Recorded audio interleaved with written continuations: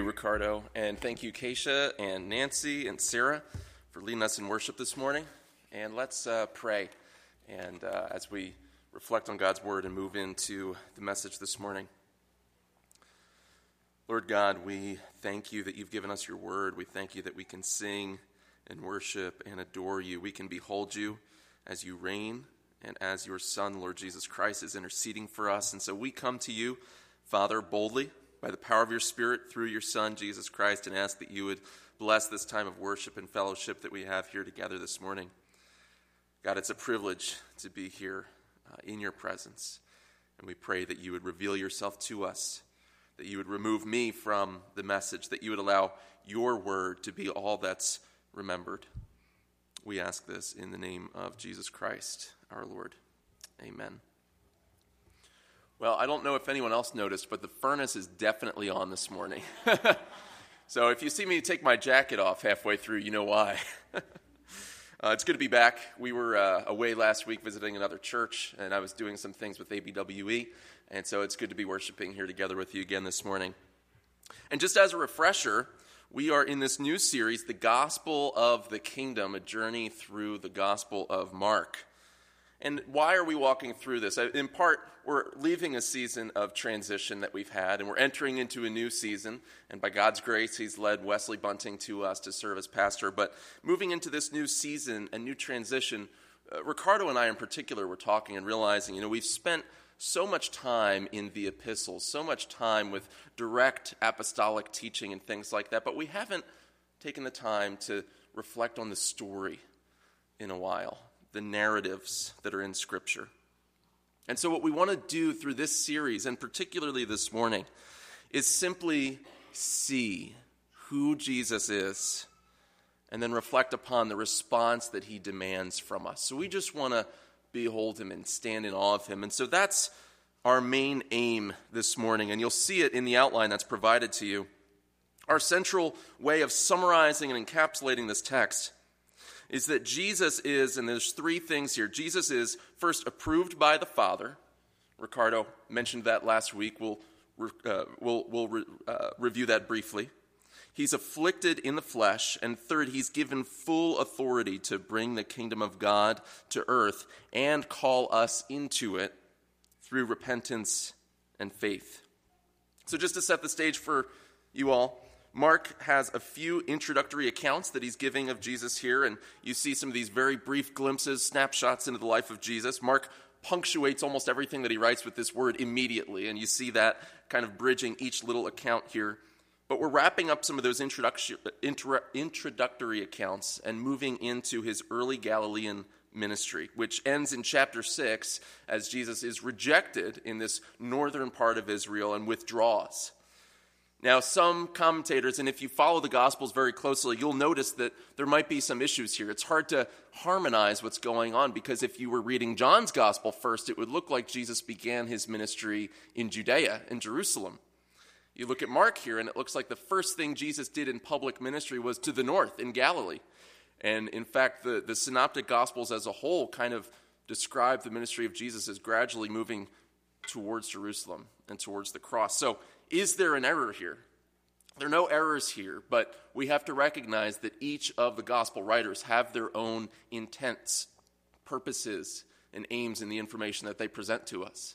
And so whatever else Jesus may have been doing before or after these accounts that Mark here describes, we have to realize that Mark has a purpose, and I think we'll see that this morning. What Mark gives us is just a beautiful outline of what Jesus undergoes and the ways in which he serves as our pattern. But last week, Ricardo shared with us how Jesus is baptized in verses 9 through 11. And I'll just read verse 11. A voice came from heaven, you'll recall, and he said, "You are my beloved Son, with you I am well pleased." So why is Jesus baptized? He has no sins to repent of. He's baptized to fulfill all righteousness. And Matthew chapter 3, verse 15 gives us that he obeyed God's law and all of his commands perfectly so that he could attain a perfect righteousness that he gives to us as a gift, so that we stand in him as if we lived perfectly and obeyed all of God's laws. That is such good news. Every imperative that God lays on us has first and foremost been fulfilled already in Christ. So Jesus is approved by the Father. And that's the first thing that we see here. But we will move to the next point in a moment. But just notice that Jesus, as our pattern, is approved by the Father. And we too begin here in our lives as Christians.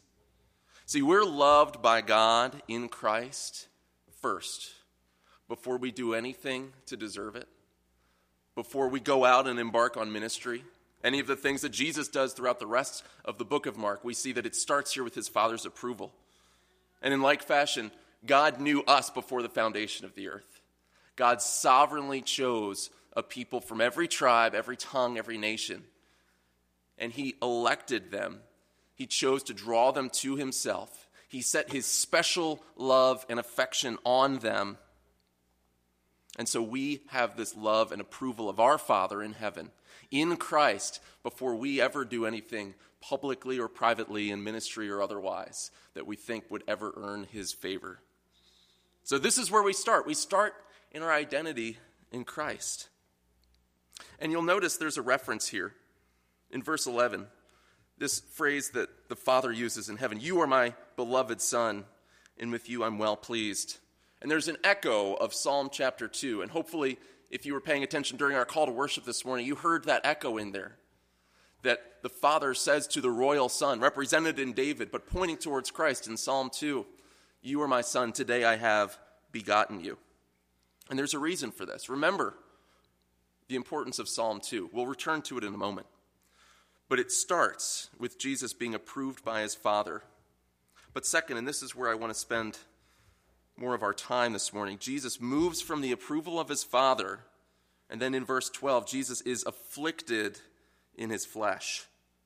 He's approved by his Father, and then he's afflicted in his flesh. Now the Spirit immediately drove him out into the wilderness, and he was in the wilderness 40 days being tempted by Satan, and he was with the wild animals, and the angels were ministering to him.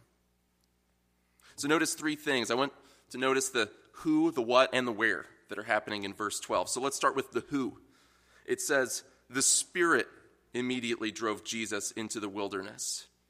So this is a work of the Holy Spirit. So as soon as Jesus receives the Holy Spirit at his baptism, what happens? He doesn't immediately go off onto some spiritually victorious, cathartic experience, right? As we often associate being filled with the Spirit with just these emotional I can't talk today. The word there isn't even coming to mind. I apologize. But we often associate the coming of the Spirit with these ecstatic emotional experiences. And instead, the first thing that the Holy Spirit does is drive Jesus into the wilderness. So this is God's will. This isn't a work of the enemy. Now, it's true that God doesn't tempt people with sin. We know that from James chapter 1, verse 13. God doesn't bring the desire to sin, the temptation to sin, directly into one's life.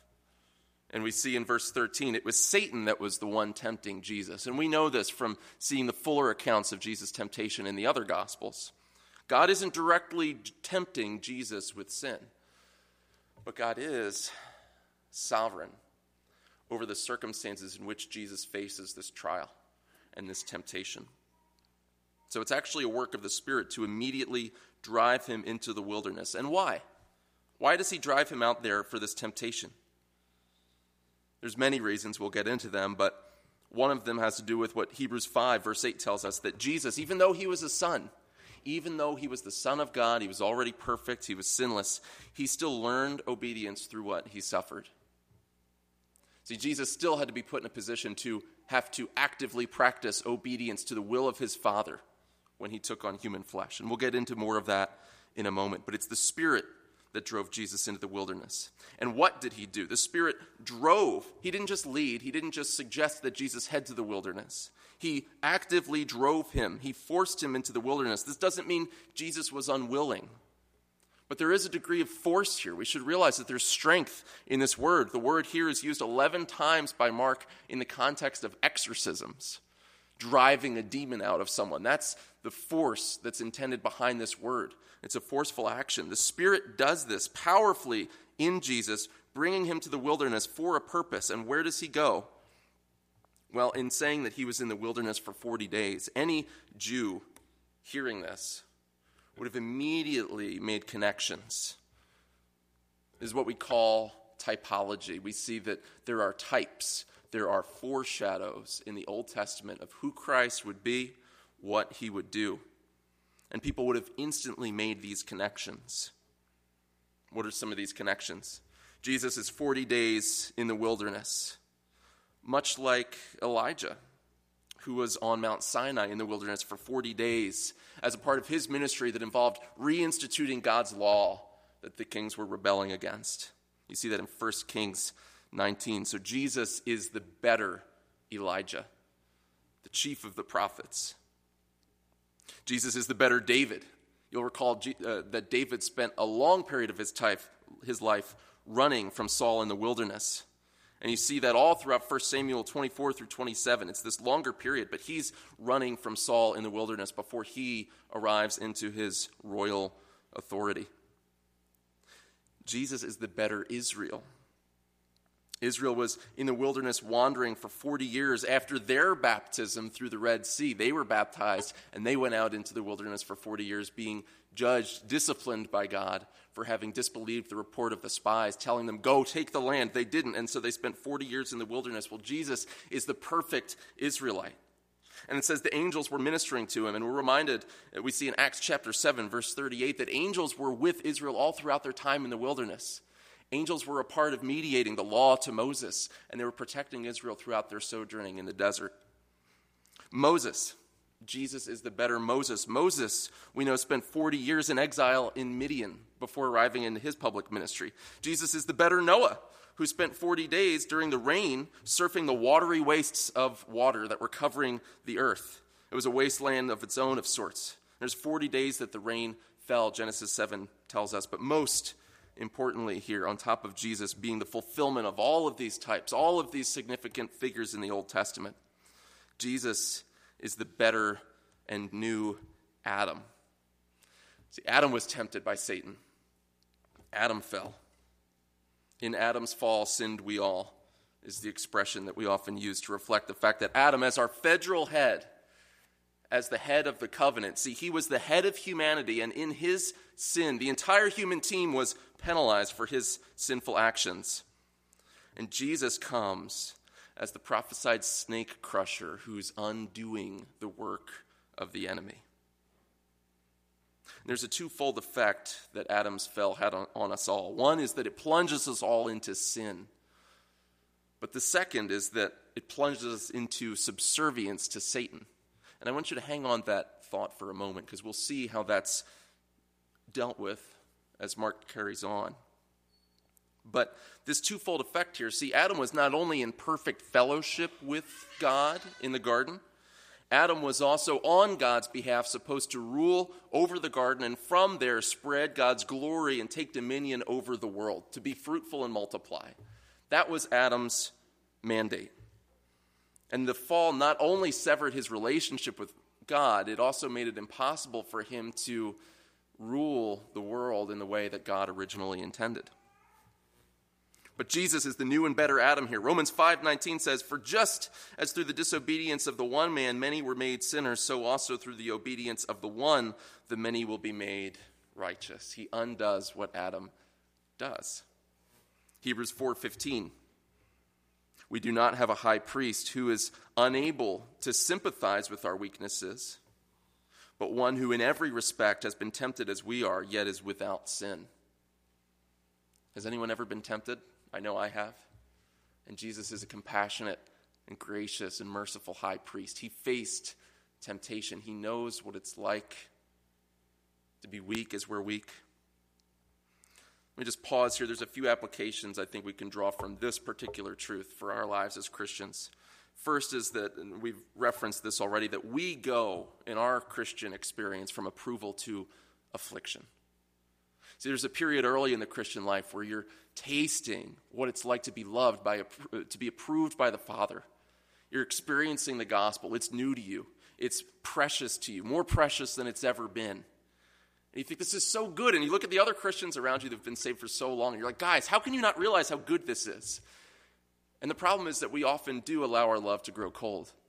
But we first taste and experience the approval of God, knowing that he chose us in Christ from before the foundations of the earth. And we're just experiencing in time the results of the fact that Christ came and died for us specifically, by name, as those foreknown and chosen by the Father. And yet, where do we inevitably go in our Christian lives? Not just from one glory to another, not just from victory to victory without any suffering, but we move from approval to affliction as well. God leads us into trials, not because he hates us, not because he's spiting us, but out of love. Hebrews 12:6, God scourges every son whom he receives. Those of us who are parents in the room know that if you love your children, you'll allow them to experience some difficulty, some discipline, some hardship. And what's true of Christ is true of us who are in Christ, is that we start with our standing in the Father. But that often means that experientially, he will move us into difficulty, into trial, into affliction.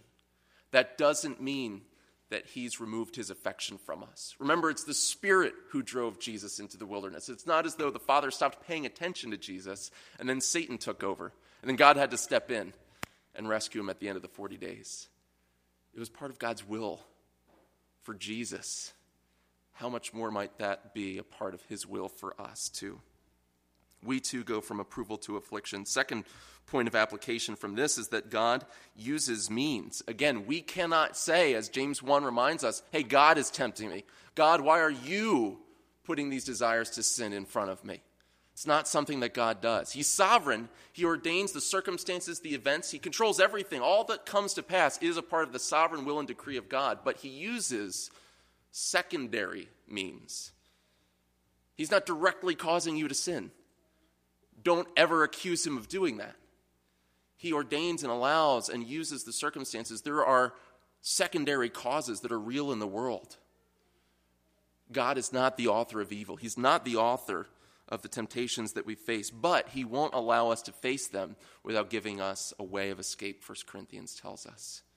So if you're being led into a season of trial, a season of temptation, you're finding it very easy for you to want to say yes to a particular sin, don't turn and use that as ammunition against God to say, well, you've put me in this set of circumstances, so therefore I have the right to give way to bitterness, to give way to anger, to give way to lust, pornography, whatever it is. God, you've put me here.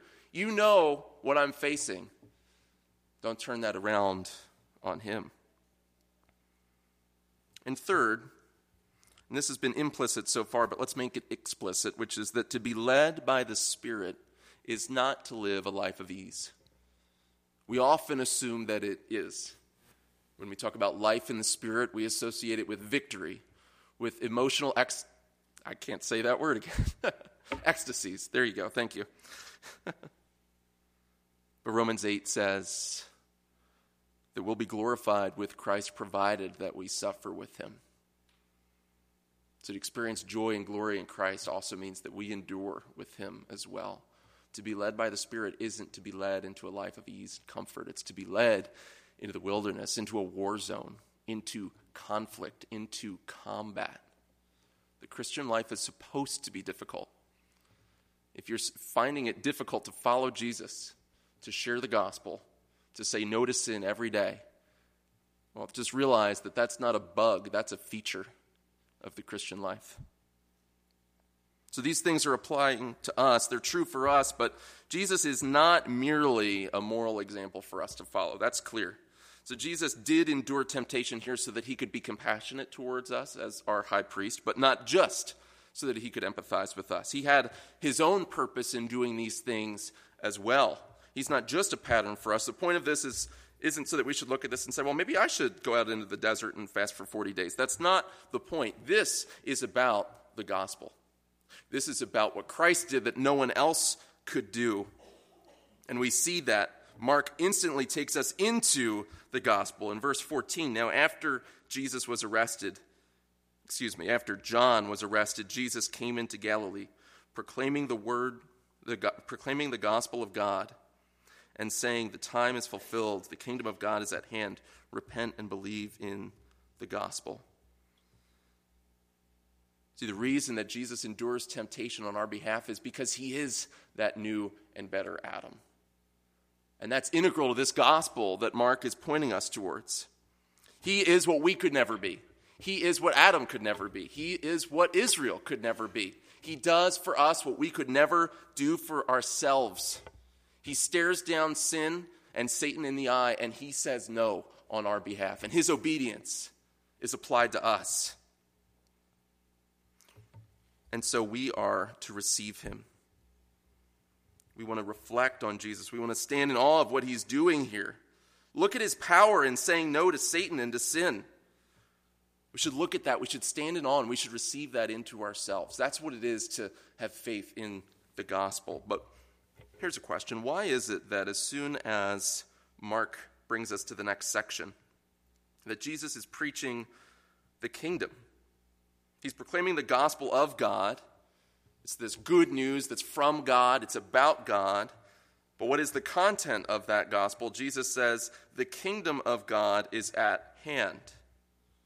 Well, what does that have to do with the gospel? I thought the gospel was about how I can be saved. What's that got to do with the kingdom? Turn with me to Matthew chapter 4. Matthew chapter 4. And Matthew, the evangelist, gives us a more detailed account of the temptation of Christ. So I want to look at his third temptation in verse 8. Again, the devil took him to a very high mountain and showed him all the kingdoms of the world and their glory. Not sure how this happened, if teleportation is involved, but Satan is with Jesus, surveying all the kingdoms of the world. Okay, are you following? Verse 9, and he said to them, all of these I will give you if you will fall down and worship me.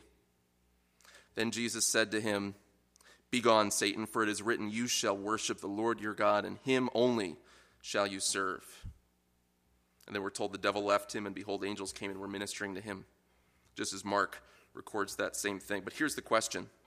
Why didn't Jesus just respond, Satan, you can't make that offer. You have no right to give people the nations. You're not in charge.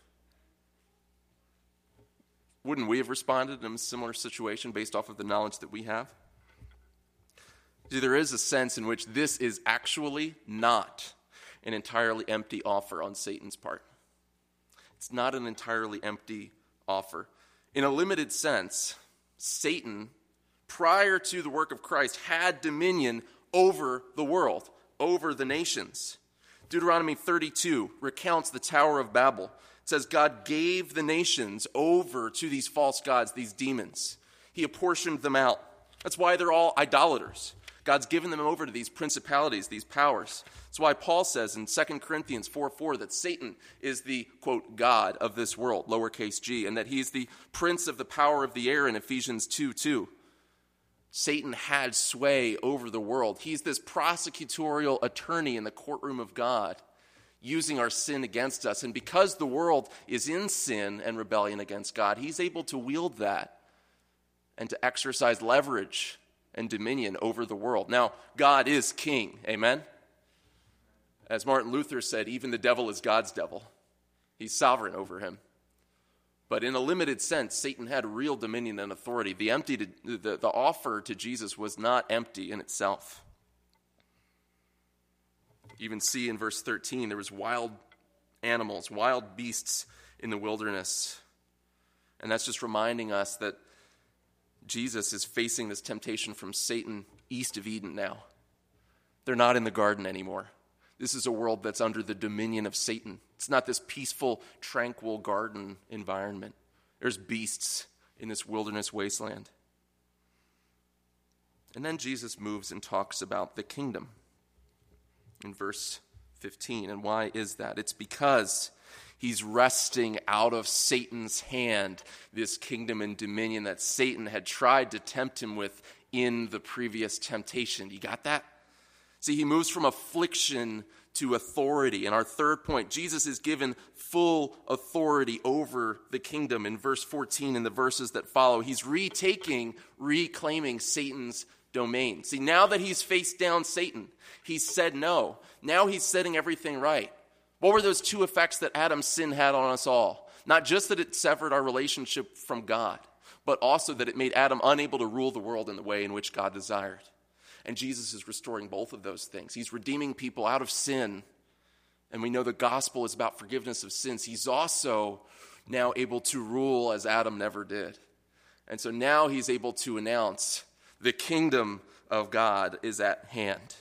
He undoes both sin and our subservience to Satan. And there's a few clues that this really is what's going on in the passage. First, we mentioned Psalm 2 at the beginning, that the psalmist records today the Father saying to the Son, "You are my Son, today I have begotten you." But the very next verse, verse 8, "Ask of me, and I will make the nations your heritage and the ends of the earth your possession, and you will rule them with a rod of iron and dash them in pieces like a potter's vessel." Immediately after the approval of the royal Son in Psalm 2, you have the Son being given authority to rule the nations. Another clue is that in verse 14, Jesus starts his ministry in Galilee. Ricardo referenced this last week, that in Isaiah 9:1, Galilee is called Galilee of the Gentiles, Galilee of the nations. See, this is why, whereas maybe John starts with some of these early stories of Jesus' ministry in Jerusalem and Judea, Mark starts us out in Galilee, in the north, in this Gentile place. Why?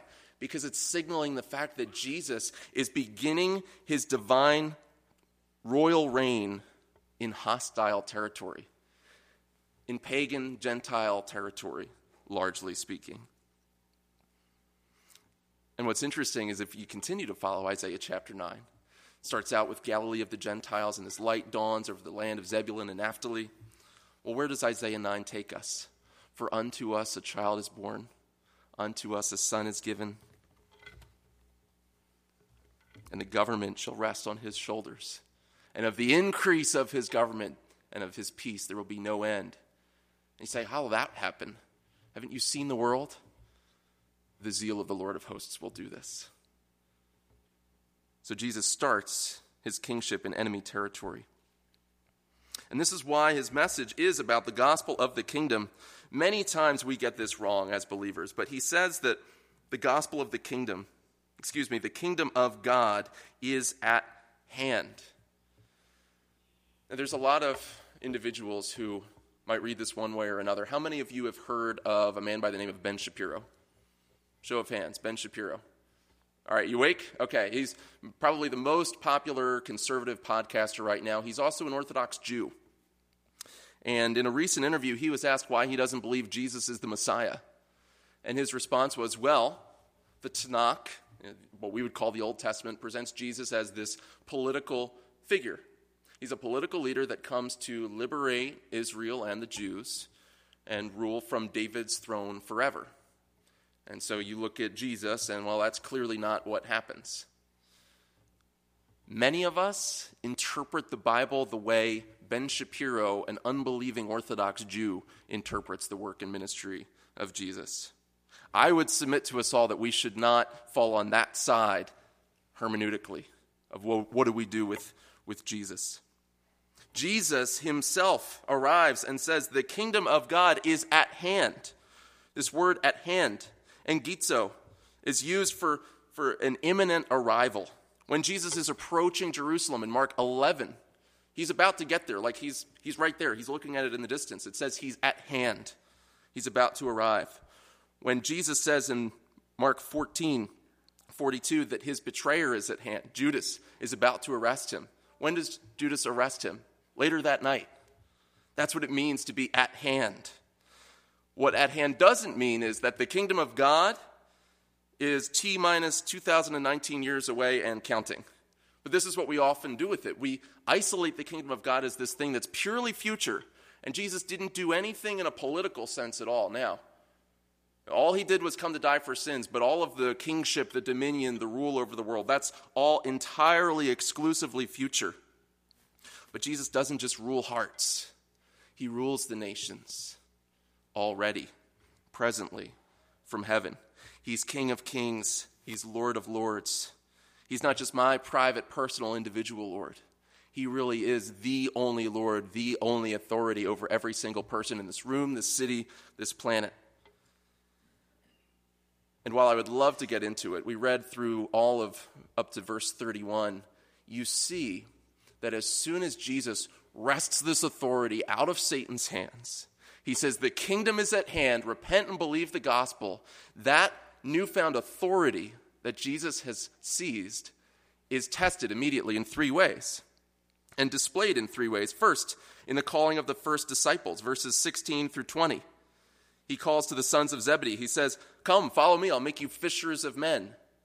And throughout the Old Testament, fishers of men is referring to this ingathering of God's true people that would happen after the exile. Jeremiah 16:16, look it up. But they immediately, what do? They follow him. He has an authority. He's Lord. He has the authority to call disciples. He has authority to cast out spirits and to command demons. And you see that in verses 21 to 28. He goes into the synagogue, which is demon-infested. What does that tell you about the state of unbelieving Israel at the time? He goes into this demon-infested synagogue, and what does he do? Not only does he cast out this demon, but these comments are made. Verse 22, they were astonished at his teaching, for he taught them as one who had authority, not as the scribes. See, he wasn't just standing up there nervous on a Saturday Sabbath morning and saying, well, this one Rabbi Gamaliel says this, and he's reading the footnotes on the footnotes on the footnotes. He's speaking as one who has authority. He is the Word of God. He speaks with authority. And then in verse 27, what is this? After he's commanded the demon. A new teaching with authority. He commands even the unclean spirits, and they obey him. This is why we cheated a little bit with the title of the message this morning. The title of the message this morning is A New Teaching with Authority. We're not getting into this portion of the text in detail today, but suffice to say that Jesus proves his authority in the way that he teaches, in the way that he preaches. He has the authority to call disciples, to command demons, and even to cleanse diseases. And you see that he immediately goes to the house of Simon and Andrew, and he heals Simon's mother-in-law. He's undoing the effects of the fall one by one, even down to the ailments in people's bodies. Jesus moves from approval to affliction and finally to full authority over the kingdom. But an objection might remain. Well, what does all of this authority have to do with the gospel? He's proclaiming, after all, verse 14, the gospel of God. I thought the gospel was about how I can be saved. The gospel has to do with forgiveness of sins. The gospel does have to do with forgiveness of sins. Absolutely. We must affirm that. But notice the context here. He's coming to Israel. Israel had this special covenant relationship with God. And if you look at Deuteronomy 28 and 29, you'll see there's blessings and there's curses. There's terms and conditions. How many of you are iTunes users or Google Play users, right? And every once in a while you'll get a push notification that says our terms and conditions have been updated, and you have to click and pretend that you read it. God knows who you are. He can see you sinning every time you check that box. I don't read them either, don't worry. But there are terms and conditions on this relationship that God has with Israel. And one of the terms and conditions on the Israelites was that if they disobeyed God's law, their enemies would rule them. They would be exiled. And they would come back in, but they would still remain under their enemies. And this is why we find ourselves in the first century here. We tune in, we open up to Mark, and Israel is under the rule of the Roman Empire. They were under the covenant curses there for their sin. And so God is getting ready to give them something better than law, better than these bare terms and conditions. He's bringing in a new covenant. He's about to bring redemption. He's about to bring forgiveness of sins. And that means there's going to be a new ruler in charge too, not just the enemy Gentile nations.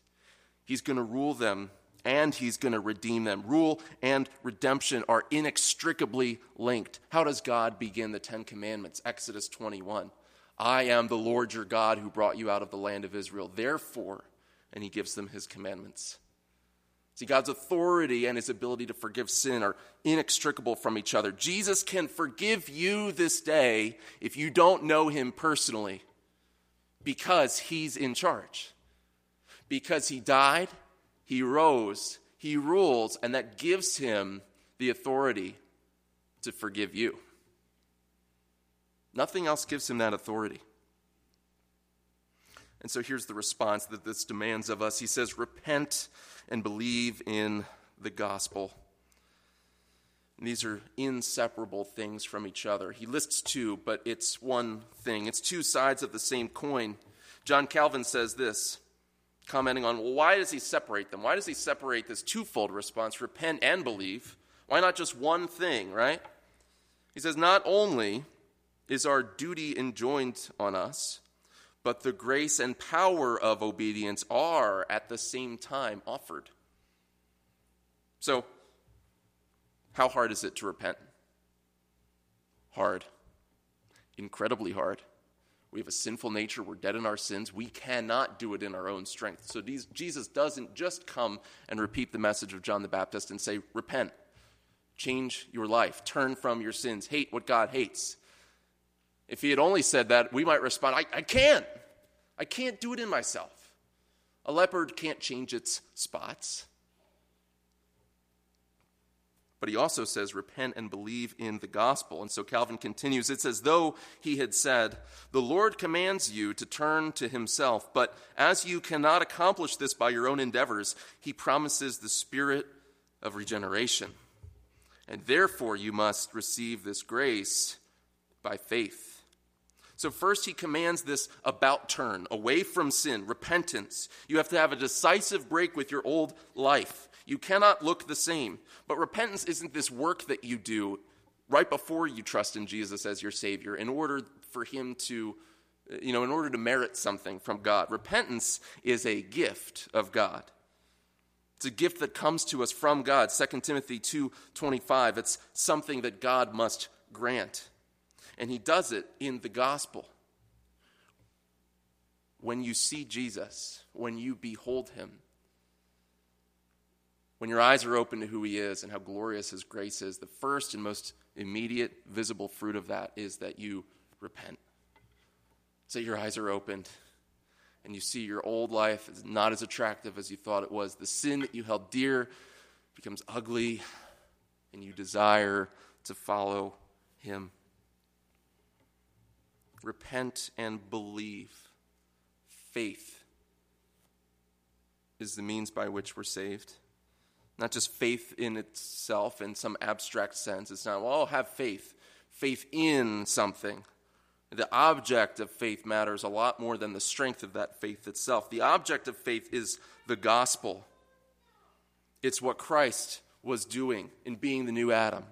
It's what Christ is about to do. Just as he had moved from affliction to authority, we're about to see, isn't that exactly what the cross is?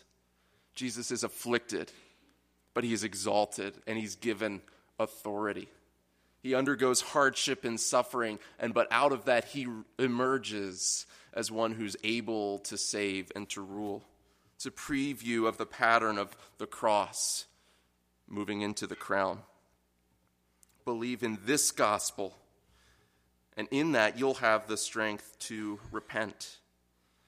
And as you look at this text, I think it's interesting. You look at this, and this is the first that you've seen reference to the gospel. You see it in the first verse, the beginning of the gospel of Jesus Christ, and then he proclaims the gospel of God, and he says, repent and believe in the gospel. Mark and Jesus both seem to be assuming that everybody knows what this gospel is. What is the gospel? In Isaiah 52, turn quickly with me there, Isaiah 52, this again is, I think, what all of Jesus' hearers would have had in mind. This promise given 800 years prior to that to the people of Israel. How beautiful upon the mountains are the feet of him who brings gospel, brings good news, who publishes peace, who brings good news of happiness, who publishes salvation, who says to Zion, your God reigns. That's the kingdom of God. God is in charge. He's reigning, not just the enemies that are over you.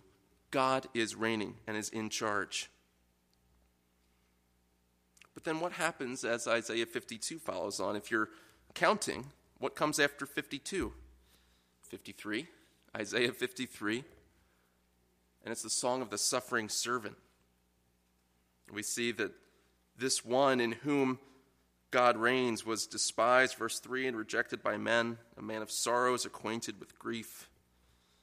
Verse 4, surely he's borne our griefs and carried our sorrows, yet we esteemed him stricken, smitten by God and afflicted, but he was pierced for our transgressions, and he was crushed for our iniquities.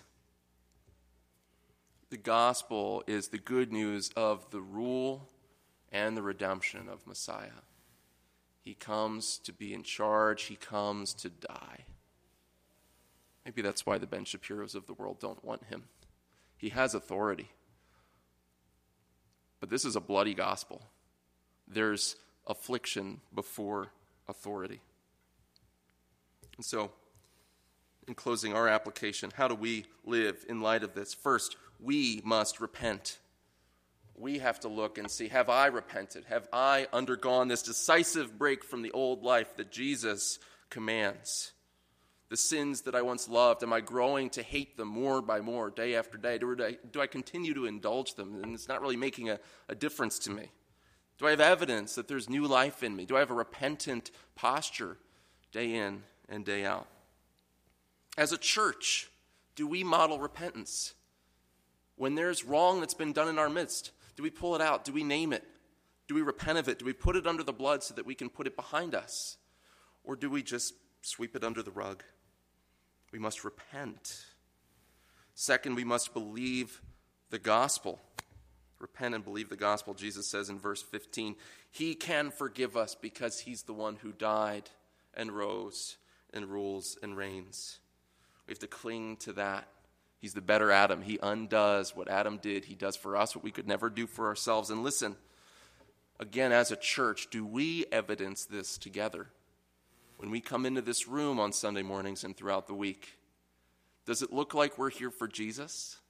Or does it look like we're here for other things, personal agendas, other motivations, looking good in the eyes of others? Or do we evidence in our gatherings that we're here because of a shared trust in the gospel? Do we judge one another while preaching a gospel of grace? Do we look down on each other? Do we keep long records instead of short ones? Would we invite an unbeliever to come to our church? Or would we say, well, we've got some issues, try that church down the street? Would we bring a non-Christian here? Are we about the gospel? And third, we are to follow. And you see that that's the command that Jesus gives to the sons of Zebedee. In the next few verses there, he commands them to follow him.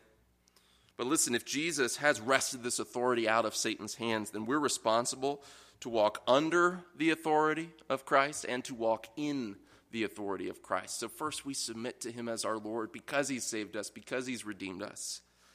And second, we live in the boldness and power that's afforded to us by that authority.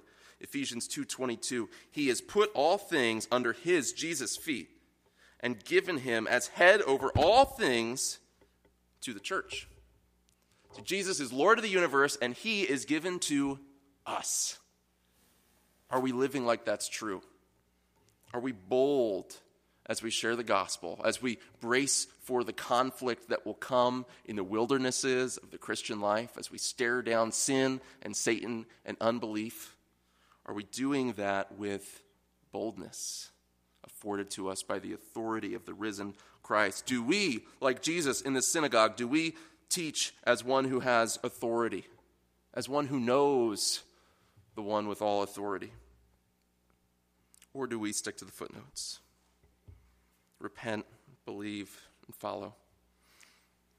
Father, as we close this time and reflect on your word, we thank you for this beautiful truth that Jesus was tempted in all points as we were, yet did not sin. And he learned obedience through what he suffered, and now he has received all authority, all kingship, all rule. He's died and risen. He's paid the penalty for our sins so that we, from every nation that Satan used to rule freely, can now come and be in this new kingdom, this new order established by your Son, and know him personally through repentance and faith. God, let us be a church that exemplifies repentance. Let us be broken over sin. If there's sin in our midst that hasn't been addressed, let it be revealed and repented of, brought under the blood. Let full reconciliation and redemption happen there. And let us also be a church that's visibly about the gospel, so that unbelievers would come to us, so that they would see Jesus put on display, just as we want to display you now in our worship. And we ask this in the name of Jesus. Amen. I think it's incredibly humbling that everything that Alex has talked